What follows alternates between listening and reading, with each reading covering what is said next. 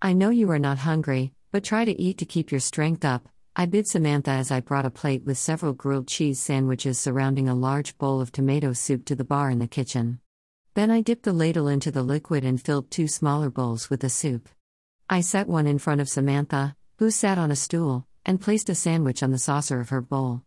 Then I sat a bowl in front of me, picking up a sandwich. When she took her spoon and put it into the soup and lifted it to her mouth, I maintained, "Your dad loved tomato soup and grilled cheese sandwiches when he was sick, upset or sad." I couldn't feel anything from her but indifference. Almost as if she was blocking me from reading her emotions. I bit into my sandwich, watching her. "Did you know before you came here that your mom was not your biological mother?" She nodded, sipping her soup. "Did your dad and mom tell you who was?" Again she nodded, raised her sandwich and bit into it. "You knew before you arrived on LVN that I was your biological mother?" She nodded, devouring her sandwich. She must have been hungry. I waited for her eyes to meet mine. "Samantha, I didn't know about you. If I knew about you, I would have visited, got to know you. I don't just leave my children." We ate in silence for a few minutes before I proposed, "I have videos of when your dad and I were young. Would you like to see them after we clean up?" She looked down and then up at me. I could see the tears forming in her eyes. I sensed overwhelming grief and almost gratitude from her. I think that is a yes. When she put the last morsel of grilled cheese in her mouth, I took her hands. "I miss him too. He and my best friend Zay were 2 people I could count on to tell me the absolute truth but still be in my corner." She fingered her locket. "It is okay to miss them. It is okay to grieve. It is okay to cry." After we finished eating and cleaning up, we settled onto the couch. I activated the terminal in the coffee table, causing it to rise from within. I cued it to play the videos. "This is your dad and I on our first trip to the beach. Those are your grandparents lying under the umbrella. The ones on the red towel are your dad's parents. The ones on the blue one are mine. Your Aunt Abby is the one building a sandcastle." Samantha moved closer to me and wept. I took her in my arms and let her cry on my shoulder. The grief in her mounted. I scratched her back and held her until she calmed and fell asleep in my lap. Several minutes later, the doors chimed. Every time I tried to move, Samantha whimpered. "Chip, identify visitor." "Dr. Andrew Morgan." "Chip, permit him entrance." The door split open as Drew walked in the living room. He still looked as handsome as the day I met him so many years ago. He wore a white lab coat that covered his mint-colored scrubs. Black bags marked his otherwise rugged features as if he'd been wrestling with a demon all night. It took a lot for him to do that. He used to sleep better than most people I knew. What was keeping him from sleep? I felt sadness coming from him. More than sadness. More like regret. "How can I help you?" "I can see you are busy, so," Drew maintained, surveying me from head to toe, "let me grab the Diag monitor, then we can see how you are doing." He seemed resigned and depressed somehow. As he moved down the hallway, Chip announced, "Dr. Dakota wants to know if he can reschedule your meeting to tomorrow at 1400. "Tell him that is acceptable," I returned, resting my head on the back of the couch. When Drew returned, pushing the Diag monitor down the corridor and to my side, Drew asked, "Dr. Dakota?" As in Dr. Mitchell Dakota, psychiatrist on the Liberty. "Are you seeing him professionally?" He sat on the L portion of the couch and hooked me up to the Diag monitor. He pressed a few buttons on the screen. "I am," I agreed, raising my head to look at him. I noticed his eyes appeared to have red spiders on them, and his brow seemed to be permanently wrinkled as if he thought about something too long. He gave me a sidelong glance, putting his tongue in his cheek. "How long have you been seeing him?" "I was talking to General Graham the day you came back. He wanted to put you on leave until you saw someone. I told him that was a bad idea."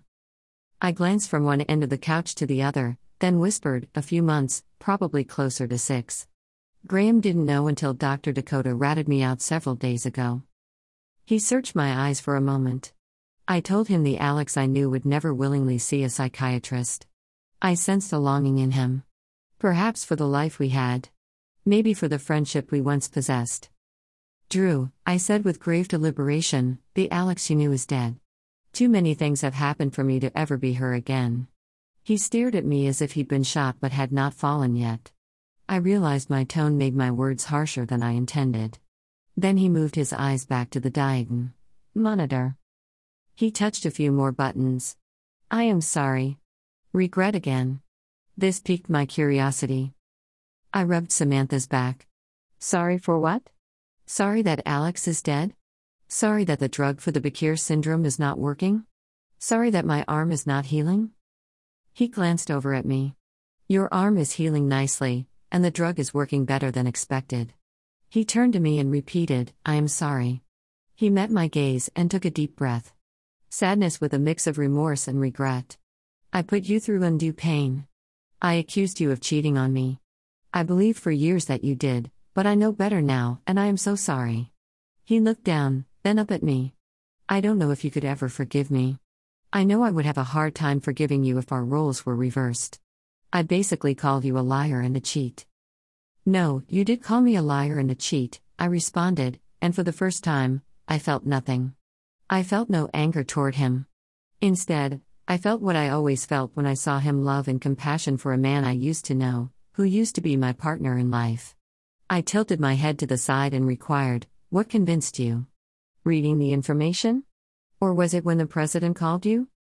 Embarrassment with a sense of familiarity. Both. She was so persistent that I read the information that she waited on the line while I did so. He held my gaze and put his hand to his heart. You are right. This is the kind of project I want to be a part of. If I would have swallowed my pride and read the information sooner. She wants you to head the project. Are you going to take her up on it? He moved, sitting on the portion of the coffee table not occupied by the terminal. I am. She and I have figured out a way for me to stay on board as your CMO and still head the project, but it requires you to head the project with me. I took a deep breath and steepled my fingers together in front of my face. Let's review my life at this moment. I command the LVN. I am working a murder case for the IAB, and I am the mother of now 3 children. Not that I am complaining. Where exactly am I supposed to fit heading the project in? He locked eyes with me and touched my hand. You and Zay are already involved in the project as it is. The president says you practically run it now. I just need you to be in an advisory capacity. I sighed. Advisory, I can do. We remained silent for a moment.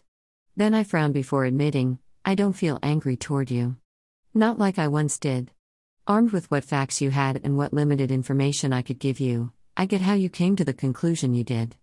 I looked away for a moment, then returned my eyes to his incredibly sad ones. It frustrated me, though, that you didn't understand I was telling the truth. I felt like you really didn't know me even though we spent 10 years together. I was afraid, Alex. Afraid? Of what? That you were going to finally realize I was out of your league, he revealed, leaning closer. He gave me a sad smile before continuing, you are so beautiful, so smart, so ambitious. I believed that one day, you were going to leave me, he sighed, looked away, then moved his eyes to mine. When you kept leaving and giving me an excuse about a top-secret project, I believed I was right. I couldn't believe it anything else because that meant I drove you away based on my unfounded beliefs. I felt relief from him. I laughed. You are a handsome doctor who loves to help those who are less fortunate. That's why you joined the Freedom Alliance? I used to be insecure, especially when those young nurses would fawn all over you. You had nothing to worry about. I only loved you. You didn't either, but I know what happened with Dominic didn't help. We both became different with each other. I sensed incredible sadness and inner conflict in him at Dominic's name. He nodded. I will agree to that. Things were so dark for me. Me too. Samantha stirred and said, Mama Alex, is there any more of that soup left? Yes, it is in the kitchen, warming on the stove. I will get it, I started, inching to the edge of the couch. She swung her feet around so they touched the ground. I'll get it. I'm going to eat it at the bar, if that's okay. She felt conflicted. She loved her parents. I could feel the sorrow in her, but I also detected a sense of relief. I wondered what that was about. That is definitely okay, I responded, then watched her disappear into the kitchen. I leaned in and whispered, that's the first time she has spoken since she arrived. When I saw her eating at the bar, I proceeded in a low voice, I am still trying to wrap my head around her. It seems incredible to me that Ethan took my eggs, the ones he and I stored in case neither of us had children by 40, and implanted them in another woman to create Samantha. I am not upset that she is here or that she exists, but about what Ethan did to get her. I slapped the couch. She is my daughter, though, and I missed out on 15 years of her life because they were in danger. If they didn't die, would Elle have ever known? My Quan pad chimed. I stared at it. I felt my blood boiling. Drew contended, calm down. Whatever is on that screen is not worth getting high blood pressure over. Concern riddled him. I looked up at him. My parents have this sixth sense about me hiding things from them. They are coming here to see Abby and me. They want to meet Abby's new boyfriend and the new addition to my family. How did they even know she was seeing anyone? And how did they know I have an addition to my family? They cannot know she is mine and Ethan's. He was clear about that. Drew rubbed his chin and studied me for a moment. The problem is that she looks too much like you to deny she is your child. What if we were to do some face masking on her just while they are here? What story are you telling them? I nodded and consented. That would work. I was going to tell them a friend of mine died and left me custody of his daughter since I am the godmother.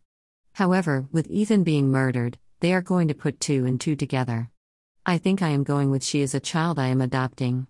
They will be here tomorrow. I have to get back to the hospital, but I will do whatever I can to help, he decided, rising to his feet.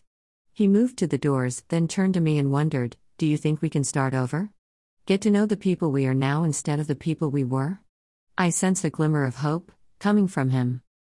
I gave him a small smile. I think I'd like that. After all, we are going to spend a lot of time working on the project together. We ought to get along. Thank you, he uttered, searching my eyes for a moment before heading out the doors. A wave of relief ran over him.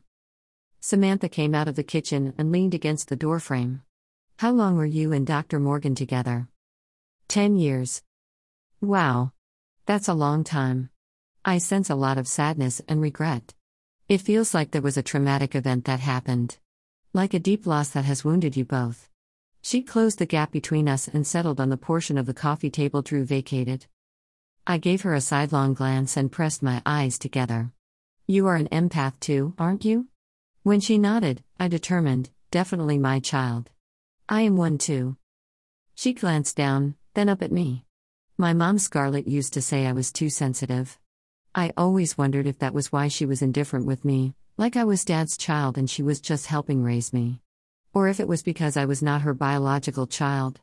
I felt a lot of resentment coming from her toward me. She seemed incredibly sad when she talked about the mother who raised her, making me wonder why Scarlett would feel resentment toward a child she wanted so much. You weren't close with your mom then? She shook her head. I'm sorry. I'm not close with mine either. I was treated differently by my mother growing up too because I can sense what people are feeling. I leaned forward and put my hands on either side of her. You are angry at your dad for leaving you, but you are also curious about me and my other 2 children and how you will fit into this family. There was some kind of tension, some kind of conflict, among you, Ethan and Scarlett that has made you relieved to be here. You had another child, didn't you? I contorted my face grotesquely at hearing the question. I insisted, standing. I like to draw and paint when I am feeling too many emotions. I motioned her to follow me. I navigated around the furniture, down the hall and ducked into the guest bedroom. I have a studio in here if you ever want to paint, draw or do anything creative. She followed me into the room. She leaned against the wall and observed, you just shut down completely like you put up a wall to protect your emotions. Like you did when you first got here? She glanced down, then up at me. Have you always been an empath?